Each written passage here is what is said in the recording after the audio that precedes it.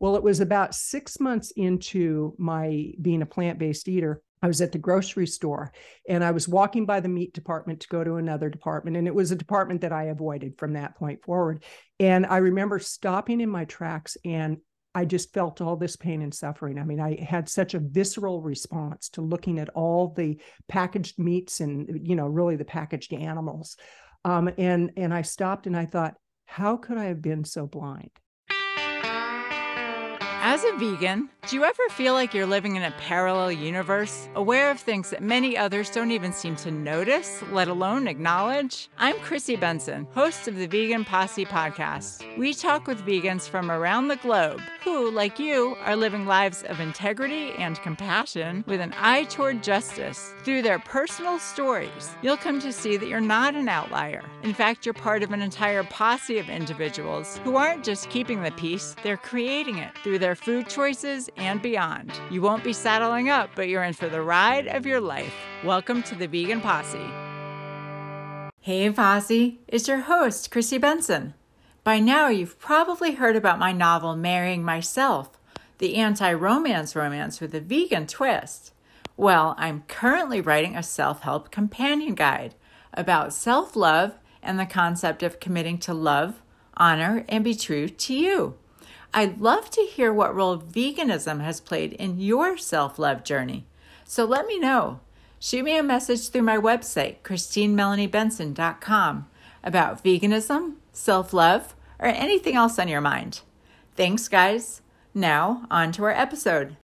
Today, the Vegan Posse welcomes Kathleen Gage. Kathleen is a seasoned business consultant, keynote speaker, author, marketing strategist, and visibility mentor. She is the founder of Vegan Visibility, a marketing and visibility consulting company dedicated to healthy living, compassion for animals, and kindness to the planet. Kathleen is the author of over a dozen books, the host of two popular podcasts, Vegan Visibility and Plant-Based Eating for Health, and a highly accomplished content creator. Having coached and consulted thousands of men and women around the globe, Kathleen has incorporated her passion for business, healthy living, and love of animals into her product and service offerings. Kathleen is committed to helping those in the vegan, plant-based, and green industries and markets gain visibility, influence, and revenues in ways that are aligned with their own passions and life's work. Kathleen, welcome to the Vegan Posse. Well, are you ready for the ride of your life? I am. I'm just so ready that I jumped in right away. Yes, Chrissy, I am excited to be here and just looking forward to sharing my story. Well, thank you for that. Yes, you look ready and we love enthusiasm. So thank you. Enthusiasm is always encouraged. All right. Well, let's go back to the beginning. How did you grow up eating? And did you think much about animals and food? I thought a lot about animals, and I actually used to rescue animals all the time, and yet I didn't really connect the dots of animals and food are really one and the same for a lot of people, that we don't realize that when we're consuming meat that we're actually consuming animal. And I grew up with a mother from Belgium. She came over after the war, and our big delicacy was Sunday dinners, where it was a big roast beef, and seriously, the rarer, the better. And we had a whole ritual around that, and very much into eating chicken, eating fish, eating beef, the usual fare. And it really wasn't until I was in my 60s that I started connecting the dots. I had heard about veganism and I'd heard about vegans, but I thought vegans were all crazy people. And now I know we are. But a good crazy. And really, it didn't start out where I stopped eating meat because of the animals. It was for my health. And one thing led to another. And I started really educating myself. I was shocked at what I was learning. And I actually had to go through a grieving process for how much harm I brought to the animals, because I used to ride a motorcycle and I'd wear full leathers. And, I look at that and think, wow, I was wearing dead animal on my body. Wow. Very interesting. Yeah. It takes a long time for us to connect the dots because we're conditioned to not connect the dots. So, You are so correct on that. And the more that I find out how much we've been lied to by big pharma, by healthcare, by corporations, and just the lies that we keep being fed through advertising, through propaganda. And it's so interesting because a lot of people assume that you're a conspiracy theorist if you talk about the bad that the corporations are doing, or healthcare, or big pharma. And yet, when you really pull back the covers, you realize they have been manipulating and hypnotizing people for decades. And a lot of it started in the 50s. It's interesting because after the war, it was in the United States, it was a big deal for a family to be able to have good food. And then it was women going into the workforce. And so they came up with convenience of TV dinners and then foods that would satisfy children. And it's just an interesting process when you look at where it all started and when the health crisis really started with obesity. And right now with children, obesity is at about 30%. And we're talking under 10 years old. It's crazy.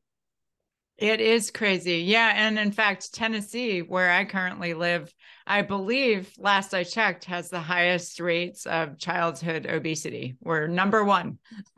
Number Wow, one in that's not that something to be category. proud of, Tennessee. Come No, on. Well, it's no. like I live in Oregon and we're, I think, number 50 in education. And it's like, in Oregon, really? And Really? and so there's times that people are leading the pack and you're going, I don't want to lead the pack with this. I want to lead Yes. with ethics, with aligned values, with leaving a good legacy. And that's really what drives me today.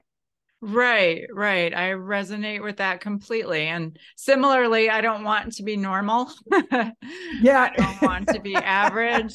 And yes, you said we vegans are crazy, and crazy is what it takes, or crazy is how it's classified to not go along with our crazy society, at least when it comes to food and other issues of health. It is. And I think that label has been given to vegans because there's a fear from the food manufacturers and from big pharma, healthcare, that if we all really woke up to what the truth is, that people would change dramatically. And it's so interesting. When I go to the grocery store, I always go with anticipation of getting the foods that I love eating, the fruits and vegetables, beans, legumes, the usual fare. But then I am saddened when I see the shape that people are in, and it's in many ways it's not their fault, because a lot of people just don't know what they don't know, and they've been led to believe that chicken is a healthy meat. And it's like when you start researching it, you find out chicken is probably one of the worst to eat. I had somebody just today tell me that they think that they're allergic to dairy, and I said, well, dairy is something that most people are allergic to, and we don't need dairy. But we've been led to believe that milk does a body good, and beans and legumes does a body good, really. Right. Talk about connecting the dots. It wasn't until I went vegan, and in fact, until after I went vegan, that it really occurred to me, wow, it is strange to be drinking the breast milk of a different species. When it's presented like that. Now, when did you go vegan? It was in 2011.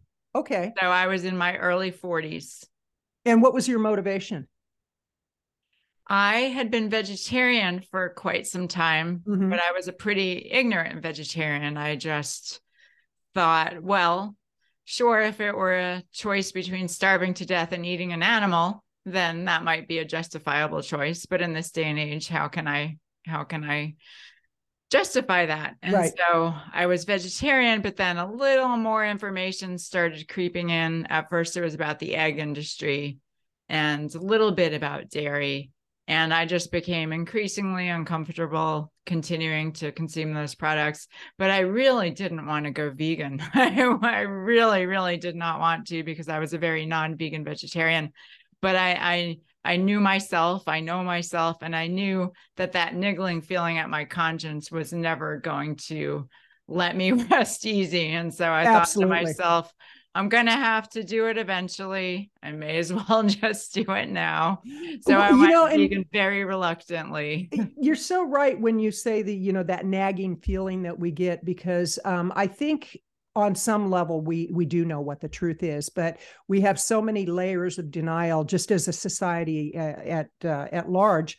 And we have really convenient ways to lie to ourselves and lie to others, but mostly to lie to ourselves that, oh, this one little piece of meat won't really hurt. What good is it going to do if I'm the only one not eating meat? And it's kind of like the old overused story of the starfish, the little boys on the beach and throwing starfish back into the water. And the old man says, well, what are you doing? He said, I'm saving the starfish. And he goes, it's not going to make a difference. And the kid says to that starfish, it did.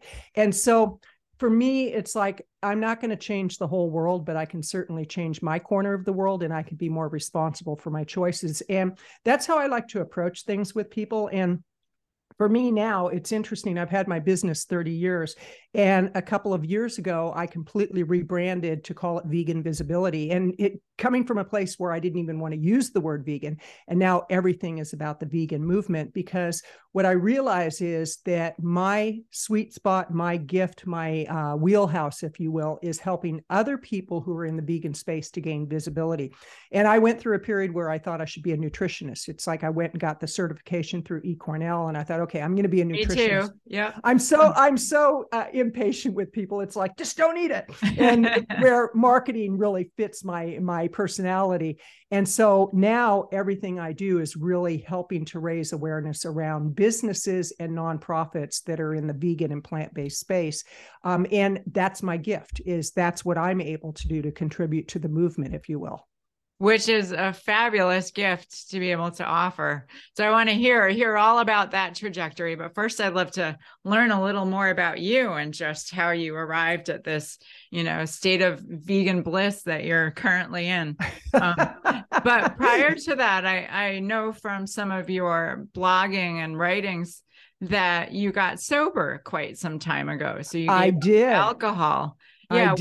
What was that journey like? Well, it's like I just kind of got sick and tired of being sick and tired and waking up from blackouts coming to, if you will, because I was one of those drinkers that I didn't know when to stop. And I didn't stop until I passed out, literally. My drinking literally took me to the streets in my 20s. And I look at homeless people today, and I have a level of empathy, but I also have a level of, if you will, being rather direct with people about, okay, you've made certain choices that have ended you up where you're at, and you can make different choices to move away from that. And, not passing judgment on anybody, because I sometimes look at homeless people and I go, but for the grace of God, there go I. Because had I not stopped drinking, I wouldn't be one of those alcoholics who dies early from drinking. I would be living in a literal hell. And I just would get in trouble. I was in trouble with the law. I had no roof over my head. I had no money to my name.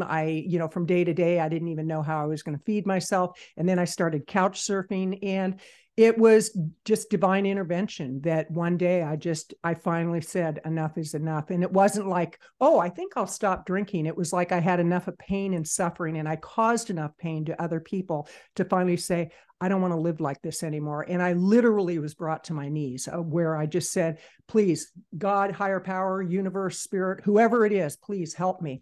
And people came into my life that guided me to the next level. And I remember early in my sobriety, it's been 39 years since I've had a drink, almost 40 years. Wow. And that boggles my mind, for one, because I was a daily drinker. And I remember asking the woman that was my first sponsor, I said, how does somebody get 10 years of sobriety? And she goes, you really don't know how people get 10 years? I said, no, how do they get 10 years? And she goes, okay, let's connect the dots here. It's kind of like with veganism. It's like, let's connect the dots. She goes, you don't drink one day at a time for 10 years. And I went, wow. That truly was like a revelation to me. And what I know to be true, whether it be sobriety, whether it be relationships, whether it be running a business, whether it be being vegan and making choices, they are moment by moment at times and day by day choices. We don't know what we're going to do in 5 years. We don't know what we're even going to do in a week. We can assume and we can plan, but the reality is life has a way of throwing us curveballs, and it's up to us what we do with those. Right. That's a great way of putting it. I'm with you on also putting together the dots about the long-term consequences of our immediate decisions. And Yes. to me, I realized at a certain point, well, it's not so much the speed with which I get to my end destination. It's making sure I'm pointed in the right direction. It's making sure I'm oriented in the right direction. And then no matter how slowly I move, at least I'm heading to somewhere I want to go.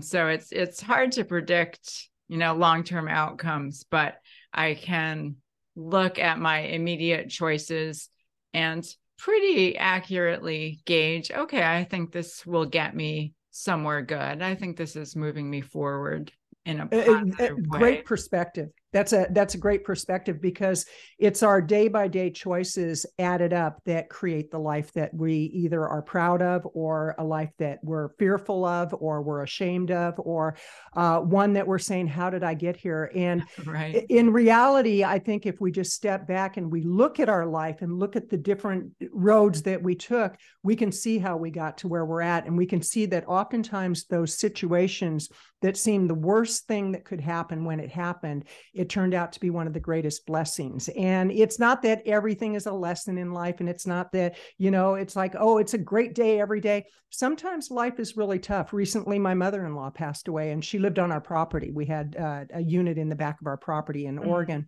And so I saw her every single day for 33 years. I've known my mother-in-law, and it was a very painful process to lose her. And we're still in the grieving process. So it's not like, oh, it was a great day when she died. It was like, no, it was a very painful day. But I can look at the blessings of having just a phenomenal woman in my life for 33 years that taught me a lot about the simple things in life. She was a very down to earth, very simple woman who she just had such a strong faith, and every day she'd say, thank you, God, for this day. No matter what was happening, it was thank you, God, for this day.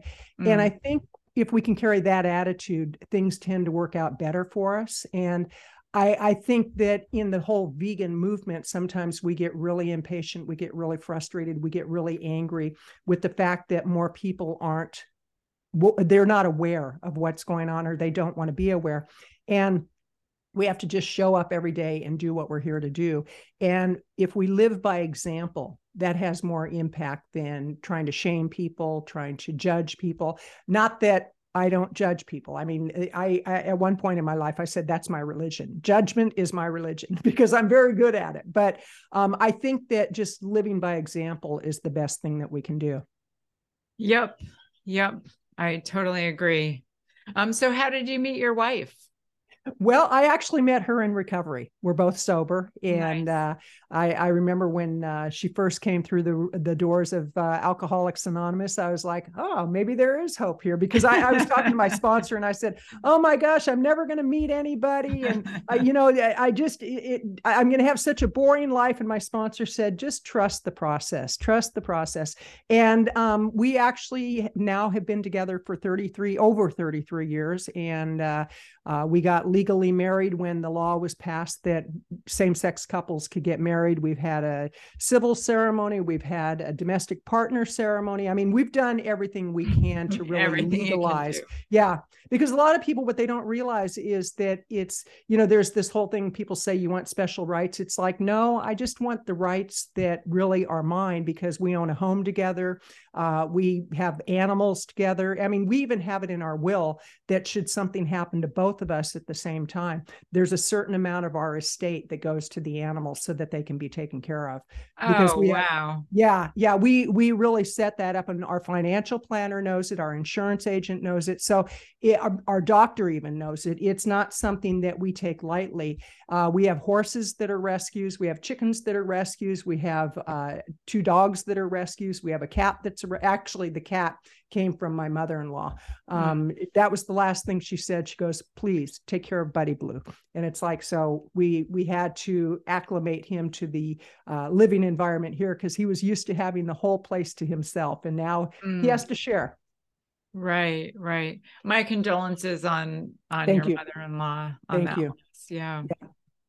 Yeah. And I lost both my parents, my mom 11 years ago, my dad 13 years ago. So it's kind of interesting because I felt like an orphan not long ago. It's like, wow, I've lost my mother-in-law. I've lost my parents. I'm one of the oldest people in my circle of friends. And it's like, that's a weird feeling, as we get older, that's kind of a weird feeling.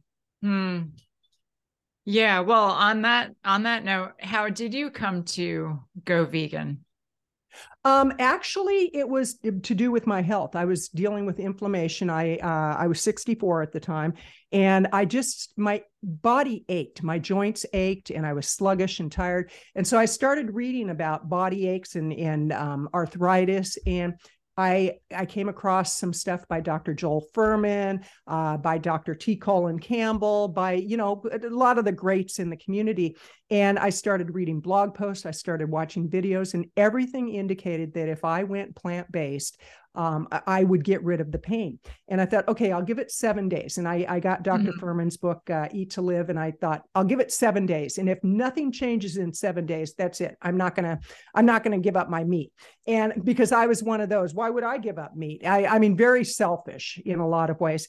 And within 2 days, the pain in my joints went away. Within a few days, I was getting more energy. I was sleeping better. I've been a slow runner on that note, but I usually am the last in on a race and all that.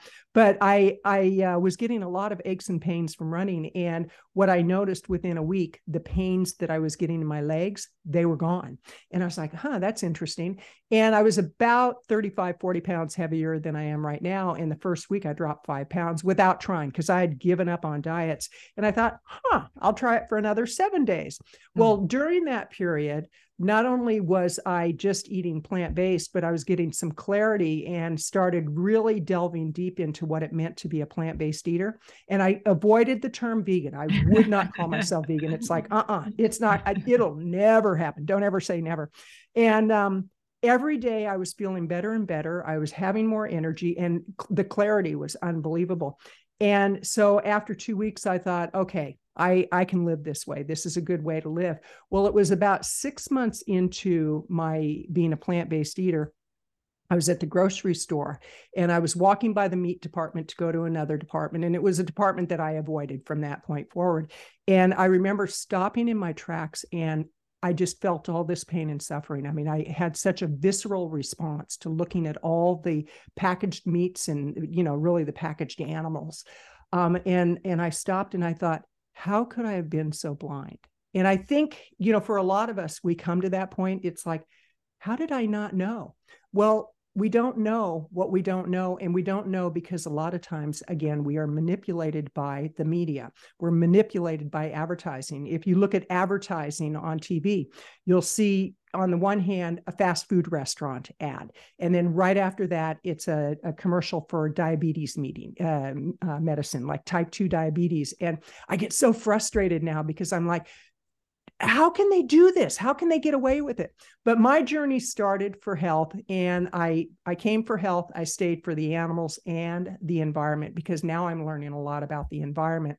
And that's what I love about being vegan now, because from that point forward, I started calling myself vegan. But I love the fact that there's always something new to learn. And the people that I associate with now, it's unflipping believable. It's like I with my podcast show, just like with yours, we both had some of the most amazing people on our show, and I'm going to have you on my show, so I have another amazing person on my show. But I've had conversations with T. Colin Campbell. I've had conversations with Dr. Furman, Dr. Mills. You name it, I've probably talked to them, and I produce podcast shows for other vegan businesses and plant-based businesses. And I'm just like, wow, I never would have imagined this is where my life would end up. And it's a good place to be. I love it. I relate so much. So many of the things that were coming out of your mouth are things that have come out of my own mouth. Just, that joy of discovery, and there being so much to learn, and it's turned into such an adventure. And then also just the caliber of the individuals that I now associate with. And historically as well, Leonardo da Vinci and Tolstoy and Thoreau here and there, and just all these people who I didn't used to know were vegan or vegetarian, or at least, acknowledging that they didn't want to participate in perpetuating animal suffering. It just, Absolutely. yeah, And I feel that's like I love what you said about that, because that's one of the greatest ahas I've had, are the people in history who were incredibly influential in just culture change and art and science, and to find out that a lot of them didn't consume any animal products. They may not have, well, the term vegan, I don't think even was around until the 40s. So prior to that time, there really wasn't a name for it. But you look at a lot of the pandemics that we have; those are directly related to animal products, and it's kind of like, when you look at how much information is available today, you have to wonder why people don't know. And I always find the grocery store is a great opportunity to talk to people, because I remember one woman had a cart full of meat, and I said, wow, that's a lot of meat. I said, I'm curious, how much is meat now? Because I don't eat meat. She goes, you don't eat any meat? I said, oh, no. I said, I'm one of those crazy vegans. And that always gets a laugh. And then they'll ask, well, where do you get your protein? And so it's always a great opportunity to have that conversation. Right. And keeping it lighthearted is so key. Those heavy, impassioned pleas just don't work. They're warranted, but they don't work. And that's one thing that I discovered in my activism, is that the lighter and, sweeter and just more fun and low key that you make it more effective. And being willing to answer questions too, and to also know where to set your boundaries, because like myself, I don't buy meat for my wife. She's still a carnivore, and a lot less than she used to be, because I do a lot of the cooking, and she works for the county. So when she comes home from work, I like to have a nice meal prepared. And I always love when I get the response, wow, this is so good. And so the longer that I make that food available for her and make it easy for her to consume, the easier it's going to be for her. But one of the things we had to have a really heart-to-heart talk about was that I was not going to go to the grocery store and buy any meat, dairy, things of that nature. Yeah, very interesting. I was going to ask you about just that, how going vegan affected your personal relationships. I had to learn to back off, because I would make these snide little remarks. Like, one of the things that she doesn't like is when TV's on and they have a commercial, and I go, now, did you notice what they just said? Let me tell you what they just did, how they manipulate. She goes, can we just watch TV? And so I've had to learn when it's appropriate to talk about something and when it's not. But it's also about knowing how to set our boundaries, because I know that's been a big challenge for a lot of people, especially the ones in the family who cook, is, okay, I don't want to cook any meat. And yet let's say that a woman who has a husband, and the husband says, I want my pork chops. And she's like, well, I really don't want to cook the pork chops. There's conversations that you can have that might make it easier, and to also see if they're willing to explore some possibilities of plant-based meals. Yeah, I've had very interesting conversations with people, some on this podcast, about how they navigated that component of their relationships. And I've just been so impressed at the creativity and ingenuity with which they navigated, that difference with their partners or their family members. Right. Because you're not going to toss out all your relationships, just because you go vegan. Or if you're willing to do that, then that indicates some kind of problem with the relationship. Absolutely. And I related also to when I stopped drinking. It was like I had to set boundaries around that, and I had to let people know that certain things might make me uncomfortable, and is there a way that we can work around it? But it's really exciting when people do respect your lifestyle choices. We're going to a potluck dinner tomorrow, and the woman that's putting on the potluck, she goes, I now make a big bowl of what you make, because there's a lot of your kind of people there. I'm like, okay, I can do that. And so I'm going to make a nice orzo rice vegetable dish and just make a huge bowl of it, because that really gets me excited when people enjoy the foods that I bring to a dinner. Yes. At that point, you can just stop talking and stop evangelizing and just absolutely. Yeah. Yeah. So what different dietary approaches did you try after you went vegan? The one that I just hit the ground running with was doing the Joel Furman model, where you have a big salad every day. And it's interesting because what happened, Chrissy, was that when I started identifying as a vegan and quit calling myself plant-based, like I went through a period where, okay, first and foremost, I was a plant-based, whole food, plant-based, no SOS eater. Okay, so I was really proud of that label. Well, then when I became vegan, I was a plant-based vegan. Well, then it went into I'm a vegan. And I found myself going into some old behaviors of, well, if I'm a vegan, I can have the vegan pizza, I can have the vegan pasta, the vegan cheese, the vegan this, the vegan that. And I was starting to eat a lot of processed foods and I was feeling like garbage. It's like, it's not just about not eating animals. It is about our health, because if we're not healthy, we can't do the work that we're here to do. So I went through a period where I was eating very unhealthy as a vegan. And when I finally came to terms with that, it's like, okay, I need to get real honest with myself and eat a very highly nutritious diet that is about veganism, but it's also about plant-based eating. And it's about being an older woman. I mean, I can't believe I call myself an older woman, but I am. I just turned 69. And I have to tell you, when I look at people that are in my age group and I look at what the average person deals with, whether it be diabetes, high blood pressure, heart problems, stroke possibility, all these different things, joint problems, I just think I am so grateful that I really found the fountain of youth, because the longer that I have this awareness. And when I do eat on the straight and narrow for me, which is a whole food, plant-based, no SOS diet, the longer I do that, the healthier I get. And I don't know how long I'm going to be here, but I have a quality of life that I never would have if I was eating the SAD diet. Right. Do you worry about your wife's health? I do. Yeah, it's like, and she knows that because it's like, there's only so much. It's just like somebody who drinks and you keep saying you got to quit drinking, you got to tweet. The more you do that, the more drinking they're going to do. And so for me, I provide the foods that she enjoys, and she goes, gosh, I don't get sluggish after I eat this meal like I do with maybe a hamburger, for example. So yeah, I worry about anybody that is not doing for their health the best that they can do.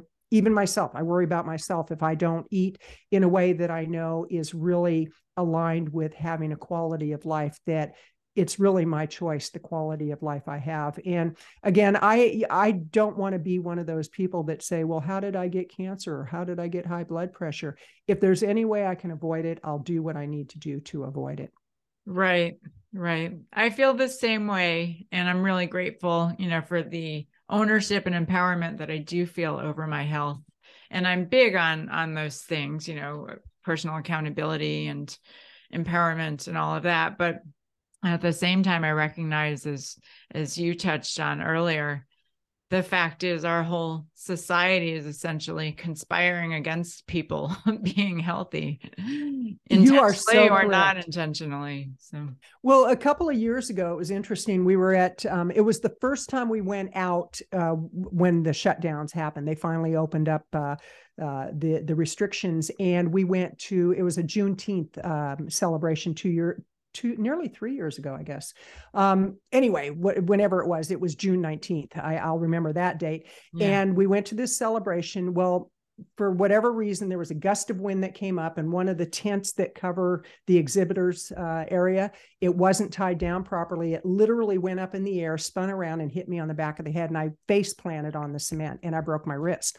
And they had to bring an ambulance. It was pretty traumatic, but they brought an ambulance, took me to the hospital. And when we were going through all the questions that the surgeon was asking and the physician's assistant and all that, they were like, your bones are pretty strong. It's, you had to hit pretty hard to break that. And I said, well, I'm a plant-based eater. So I was so proud of that. And when they would ask questions, I'd say, now put in my record, she's an amazing woman. And they said, we don't see people your age that come in that have bones as strong as you do, because I used to be a weight trainer too. And I really believe that the way I eat contributes to healthy bones, healthy blood, healthy cells. And so when I went through that whole experience, initially they thought it was because of my age, because as we get past the age of 60, there are certain health conditions that people have come to accept. And then when they realized, oh, you're kind of in a class all your own, and it's not through arrogance or anything, it's because I've worked for it. And so I really encourage people that if you're not feeling your optimal self, why don't you give it a try for a week? Try to give up all meat and dairy for a week and eat a whole food plant-based diet and see what happens. And get the book Eat to Live, because I recommend that book to a lot of people. I give it to people. I'll carry a book with me at the airport, and if I'm reading it and somebody finds it interesting, they go, wow, that's an interesting title, I'll give them the book, because I feel that's a way that we can spread the message too. Agreed. And in fact, my dad read that book. He was staying at my sister's house and there wasn't a lot to do. And so I think out of desperation, he picked up that book, which I had given to my sister. And he read that book. And then he also read a book called Meatonomics, which is about the government subsidies for meat and dairy that basically make those products much cheaper than they naturally would be in a free market. And my dad read those books and he said to me, I don't think anyone could ever read those two books and ever look at food the same way again. Interesting. And he's not vegan, but it definitely planted a seed. They've made a lot of shifts, and he just turned 80 last year and sees all his peers falling apart. And his attitude is not an option, Absolutely. I love that, because I don't know if you know who Linda Middlesworth is. She's 79 years old. She teaches aerobics. She's been vegan for 35 years, very much an advocate for the animals. And I'd love to introduce you. She's phenomenal. And you look at her and you don't see a 79-year-old woman, somebody who's almost 80 years old. You see somebody who's vibrant, who's got a passion for life, who's so committed to the vegan movement. And, she says the same thing. She goes, I look at people my age and it's like, I don't want to be like that. And I think as we get older, we really start connecting that dot, because I'm a year away from 70. And at 70, I actually went recently to go start collecting my Social Security benefits. I decided to wait so I'd get the most amount of money. And I went down to Social Security, and there was a man chatting with myself, and Karen was with me, my wife. And he said, well, you're too young to get Social Security. I said, no, I'm going to be 69. And this was about 3 months ago. I'm going to be 69. He goes, you're kidding. He goes, you're older than me and you look younger than me. And I thought, there's some truth in what you just said. And he goes, what's your secret? I said, well, you want to really know? And he goes, yeah, I do. I said, I don't eat any animal products at all. He goes, none? Where do you get your protein? So I find that always is a great lead into a conversation by just saying, I don't eat any animal products. And they're like, well, where do you get your protein? And to truly have that conversation, because I don't know if this is true for you, Chrissy, but for me, when I first started eating plant-based, I didn't know that there was that much protein in green vegetables and in salads and, kale and all of that. I had no clue. Yeah, I remember long before I went vegan, I was making this recipe for these muffins that had oat bran in them. And I was really focused on, counting my calories and fat and all of those things. And so I was analyzing the labels just to find out the nutritional components.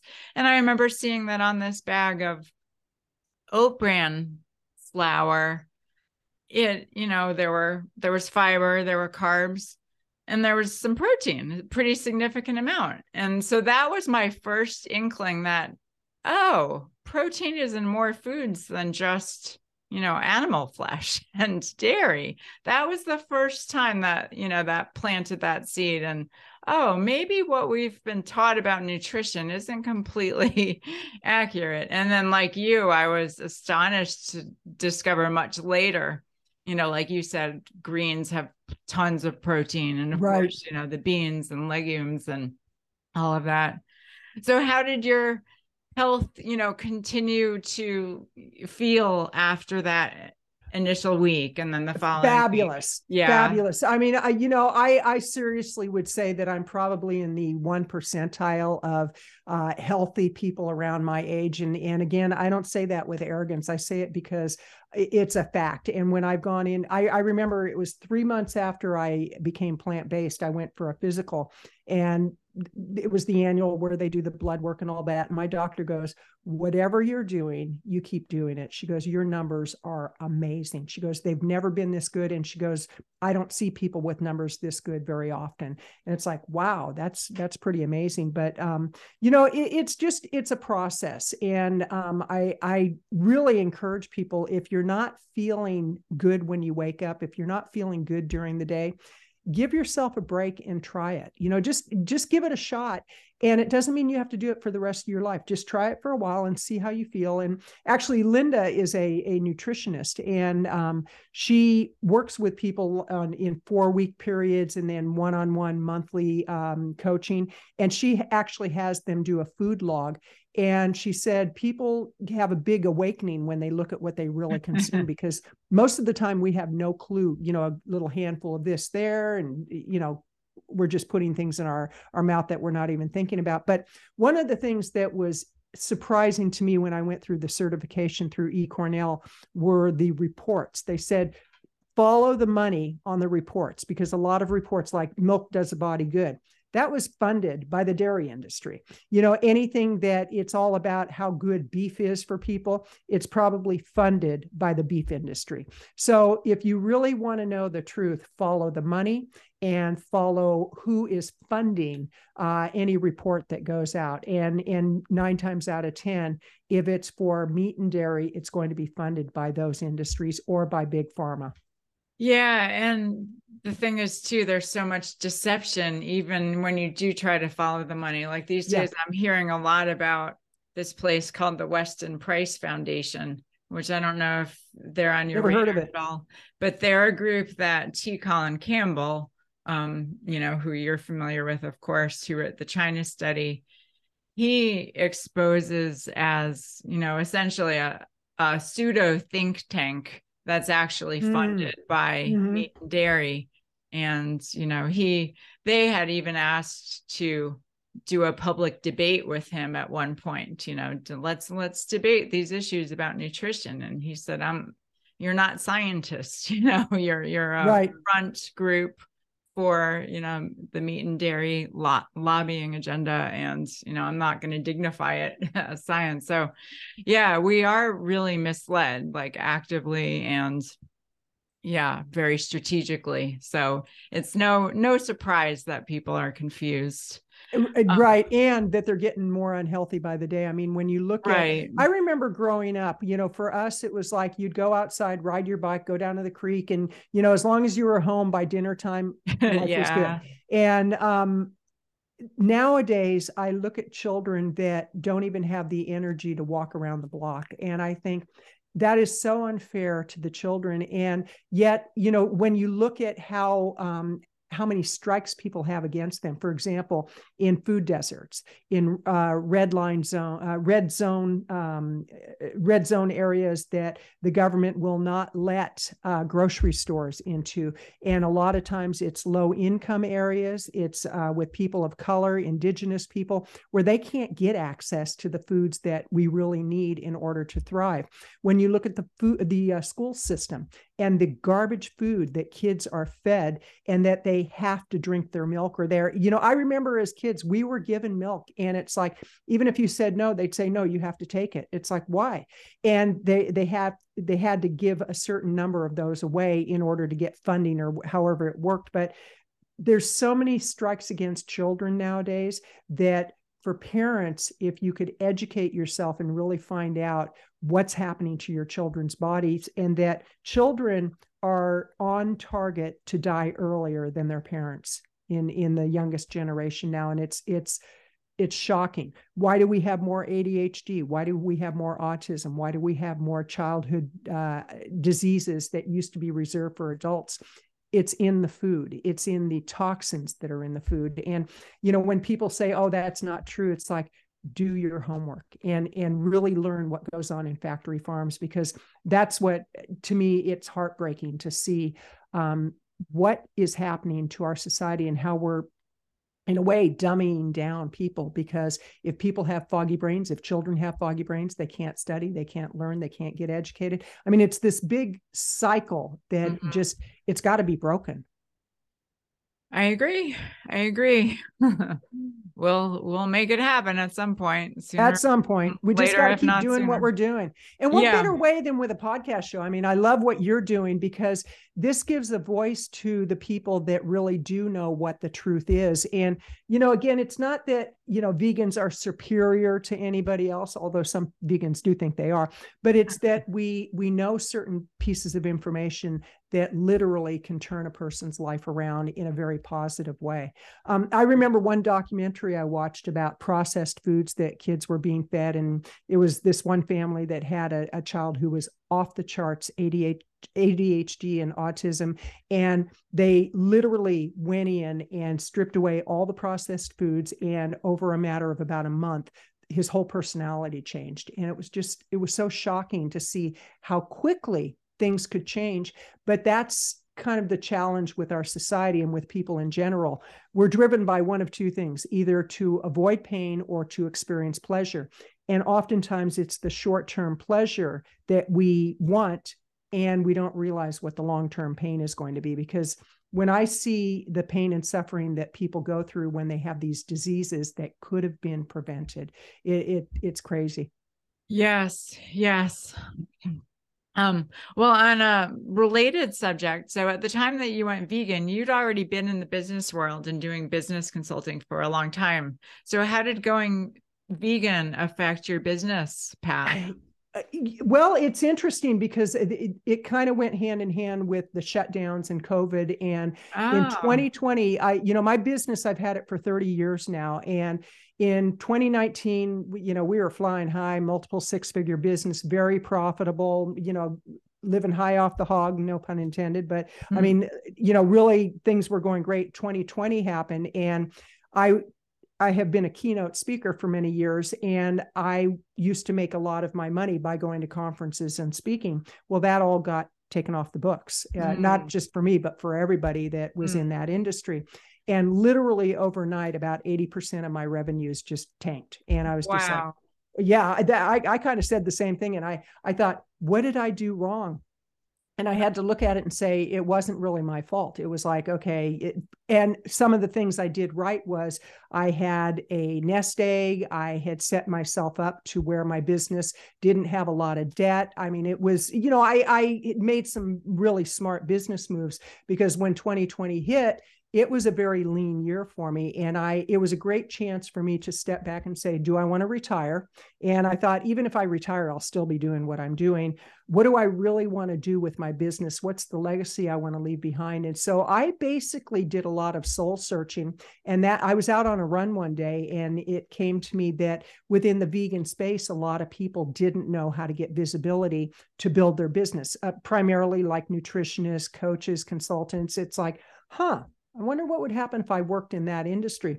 And I remember talking to another consultant, a colleague of mine, who said, that's going to be the biggest mistake you'll ever make, Kathleen. It's going to kill your business. I said, my business has already been killed by the shutdown, so don't have to worry about that. And she goes, no, I think you're making a mistake. It's not a big enough market. It's too niched, and on and on and on.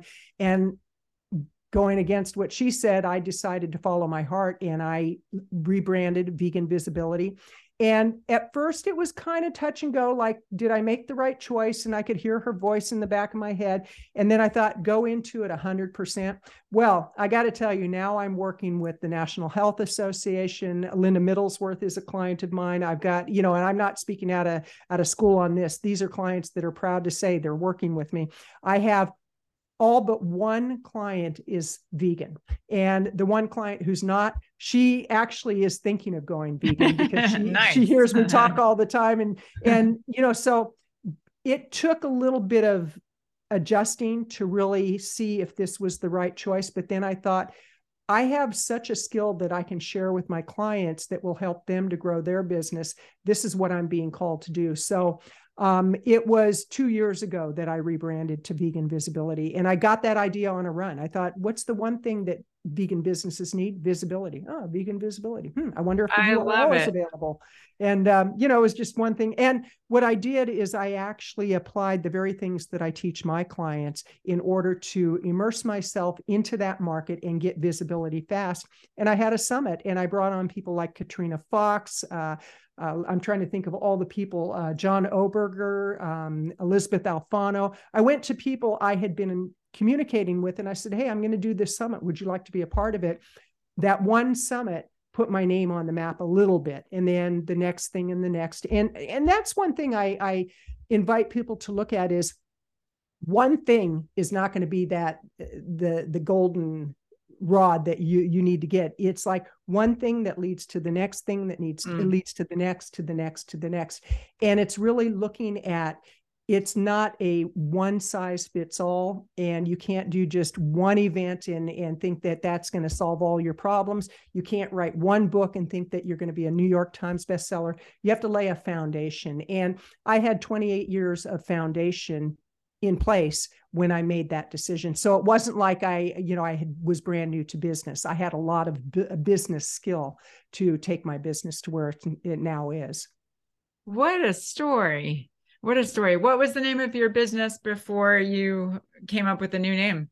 Well, the official corporation is Turning Point Inc. And I got that from the Big Book of Alcoholics Anonymous. Yeah. And then a few years ago, I rebranded to Power Up for Profits. And it was very profitable with that name. And I did a lot of masterminds and one-on-one consulting, did a lot of digital products. And, it's interesting, Chrissy, because back in the day when I first started doing digital products, it was such a novelty and it was so new that if you created a digital product, I knew on any given day that if I did a campaign, I was going to make $20,000 to $40,000. I knew that. It was like, wow. I didn't even have to think about it other than laying a solid foundation. Well, things have dramatically changed because now a lot of what people used to pay for, now they can get for free. So I think the challenge that a lot of business people have, or entrepreneurs or solopreneurs, is they are trying to use the model that worked even a year ago. And it's really about creating massive value. It's really about being an expert at what you're doing.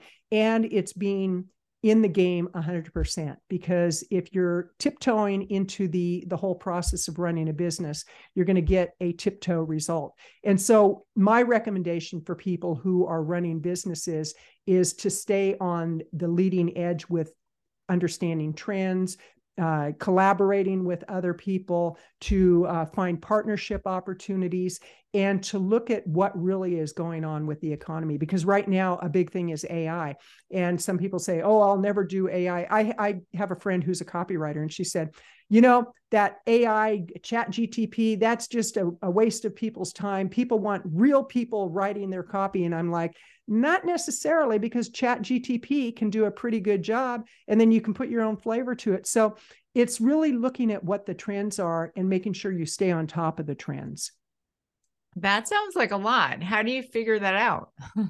Ooh, I think part of it is just experience and getting mentors. Like, I've had some of the best mentors in the world. Brendan Burchard was a mentor at one point. I was in his mastermind. Suzanne Evans, Tom Antion. These are people in the digital marketing world. Mm-hmm. But I've been through Tony Robbins training. I believe in going to people who have succeeded and looking at what their formula is, and then taking what works for me and leaving the rest. But a lot of it is you have to constantly be hungry for information. If you're just wanting to have the status quo, then that's the kind of business that you're going to have. But if you, like just yesterday, I was on a training. I've been doing email marketing for probably 25 years now. And wow. Yet I know that I don't know everything. And so Hopin, which is a platform used for virtual events, they were doing a 1-hour training on email marketing. And I thought, you know what? I want to find out what they have to say and see if there's something I can learn. Some of it was a refresher to me. Other parts, it was good I was just like, oh, that's great information.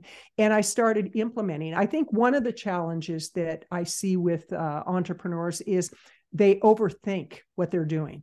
It's like they want it to be perfect, and nothing is ever going to be perfect. Sometimes you just have to go in there messy. And sometimes you have to say good enough is good enough, and put your hat in the circle and say, okay, I'm going to play. I'm going to do this, because a lot of times people are so afraid of being judged. And, I'll give you a great example. When I've had clients that they get some feedback from somebody who says, you're marketing too much, you're emailing too much, you're too much on social media. And based on one person's opinion, they're going to break their whole model. It's like, no. Let's look at your results. I have a client I'm working with right now who had never made money online. She's truly an expert at what she does. And she had somebody who gave her input about marketing too much. And I did some research on the person. He has less than 100 followers on Twitter. He has less than 100 people he's connected with on LinkedIn, and he has very little presence on Facebook. And he was telling her how to market. And she came to me and she goes, I think we're marketing too much. And I said, okay, let's analyze this. And as it turns out, he probably was trying to get her business, and it's like, so you got to really be careful of who you listen to, and do they truly have a track record? Are they truly an expert at what they do? And consider what they're saying. And if it's only one person saying it, it's like, oh, that was a good opinion. If it's a lot of people saying the same thing, then you want to definitely listen to it. Mm-hmm, mm-hmm. So what sorts of clients do you get, and what are they looking to achieve? The type of clients I get are people who are very seasoned at what they do. I like working with true experts, and not somebody who's just thinking of starting a business and they read a book about, how to write a book, let's say, and I want to grow a business around that, but they truly have the expertise. But I work with people who have a lot of experience, but they want to get more visibility, and they want to have systems in place to automate what they're doing and to have multiple streams of revenue. And many of them are at that place where they want to have a legacy business. So they want to leave a legacy for what they've been doing. Yeah, that makes sense. And I just find it so interesting, this whole concept of visibility, which is something that I've always wrestled with. And I feel like, the farmed animals, of course, are invisible to most of society. So it's just such an interesting parallel to me, promoting the visibility of these vegan businesses. Right. Tell me this.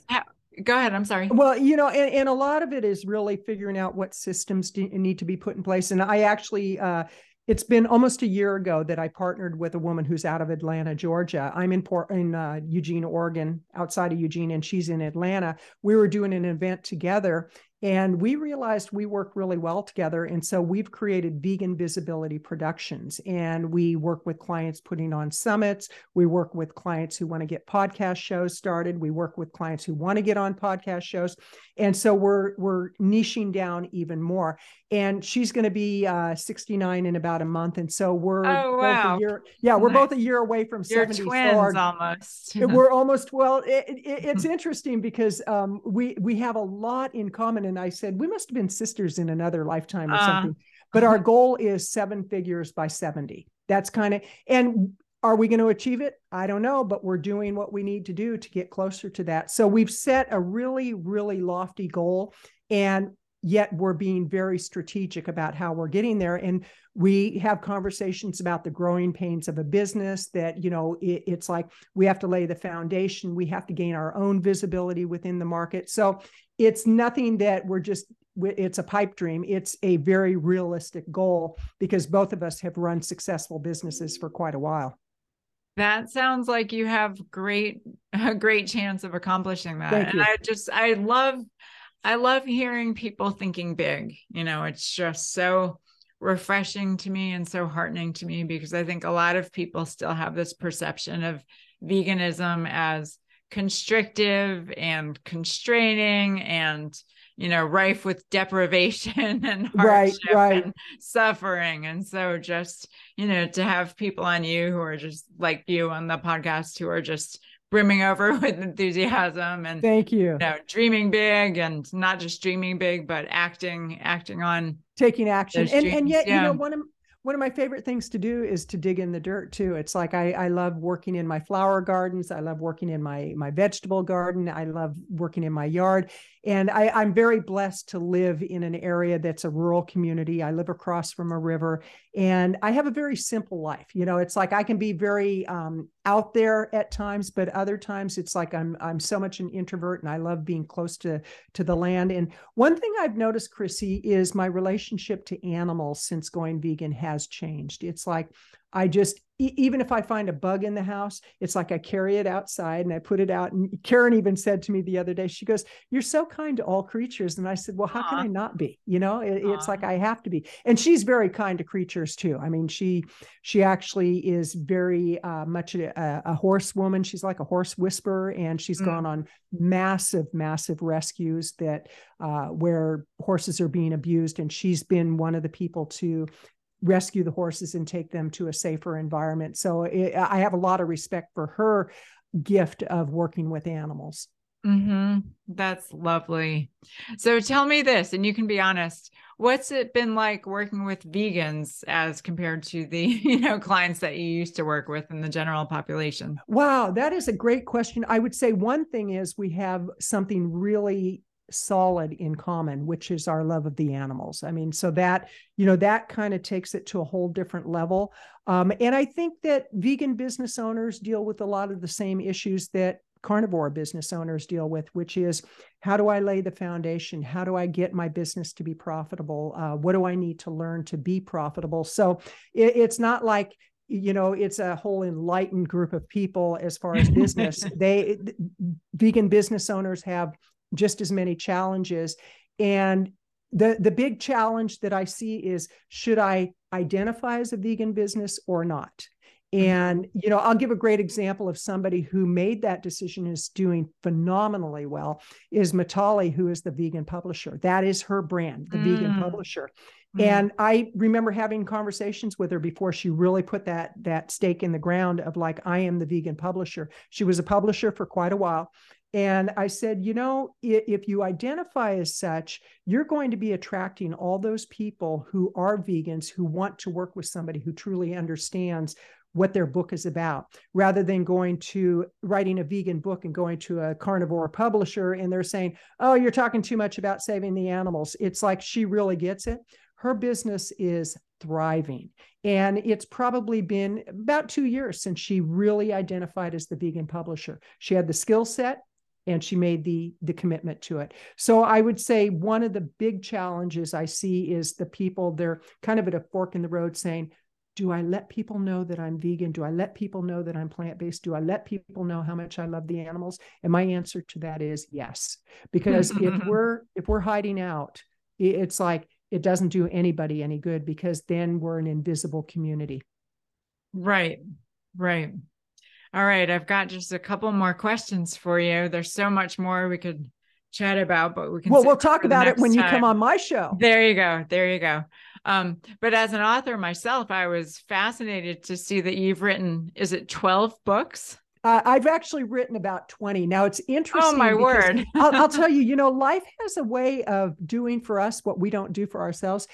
Before I rebranded my business, I had been thinking about it for a while, because I was just I was restless and irritable, and I was just like, what is going on here? And I knew something had to change in my business. Well, what was interesting is I got my whole business hacked. I mean, we're talking like literally everything: my Amazon account, my PayPal account, my Stripe account, my bank account. I mean, somebody got into my system, and fortunately we got it all squared away. But like with Stripe, I had $80,000 that were charged to the account that filtered to somebody else. I mean, it was very sophisticated. So I had to shut down everything, and I literally shut down. And I was like, okay, I'm done. I'm not going to do business anymore. And I was just like, I was living in terror, because I thought everything I've worked for could be taken away from me. And so I went down and talked to my banker. We tightened everything up. Everything in my business now is really, really secure. But it was at that point. Now, what started this? Where were we? I completely lost my train of thought here. You've written 20 books. Oh, okay. So thank you. So I had all these books on Amazon, but I had to shut down my Amazon account. And when I shut it down, the KDP account got shut down. and everything was taken off of Amazon. If you go to Amazon, I think there's one book in my name. And I thought, isn't that interesting? Here, I've written all these books, but there's nothing that there's no real social proof. And I've been listening to Ram Dass a lot lately. And I used to listen to him in the 90s and the early 2000s. And I remember once he said, don't be attached to the externals. He goes, be willing to let it go, because that doesn't define who you are. So yes, in fact, I have written about 20 books, a lot of ebooks, a lot of physical books. I've been a co-author. I've been involved in anthologies. That's one thing that V. Lynn and I are doing right now. We're putting together an anthology project for vegan authors, but in some ways, there's no social proof on it. And that's okay. But I have written them. Yes.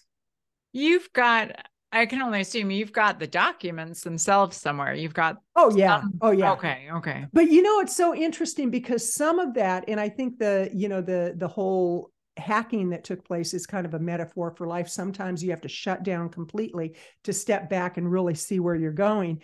And some of what I used to write no longer applies. It's like, that's not who I am today, and that's okay.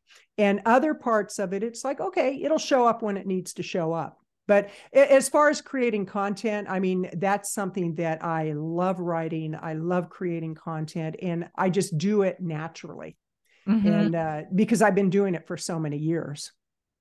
Wow. It sounds like you've just got a great attitude about creativity and letting go. And I do work on it. I do yoga, I do meditation, I journal. I do the things that help me to get there. And being vegan and free of animal and dairy in my system, that's probably the number one thing that I've done that is so spiritual.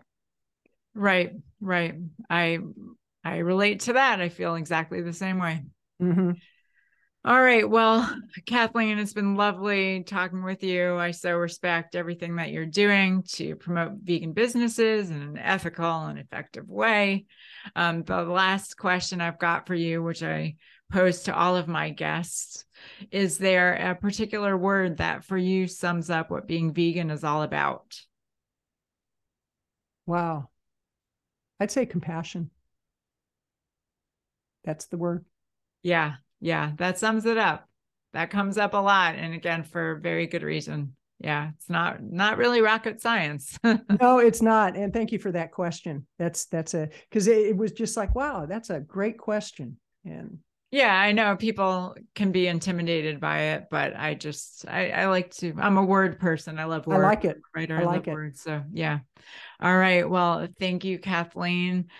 We close every episode by taking 30 seconds of silence for all of the suffering animals, human and non-human, who desire, as we all do, safety, happiness, and the freedom to live out their lives without interference. So, Kathleen, I invite you to join me in 30 seconds of silence for the animals, and we'll conclude with the sound of the bell.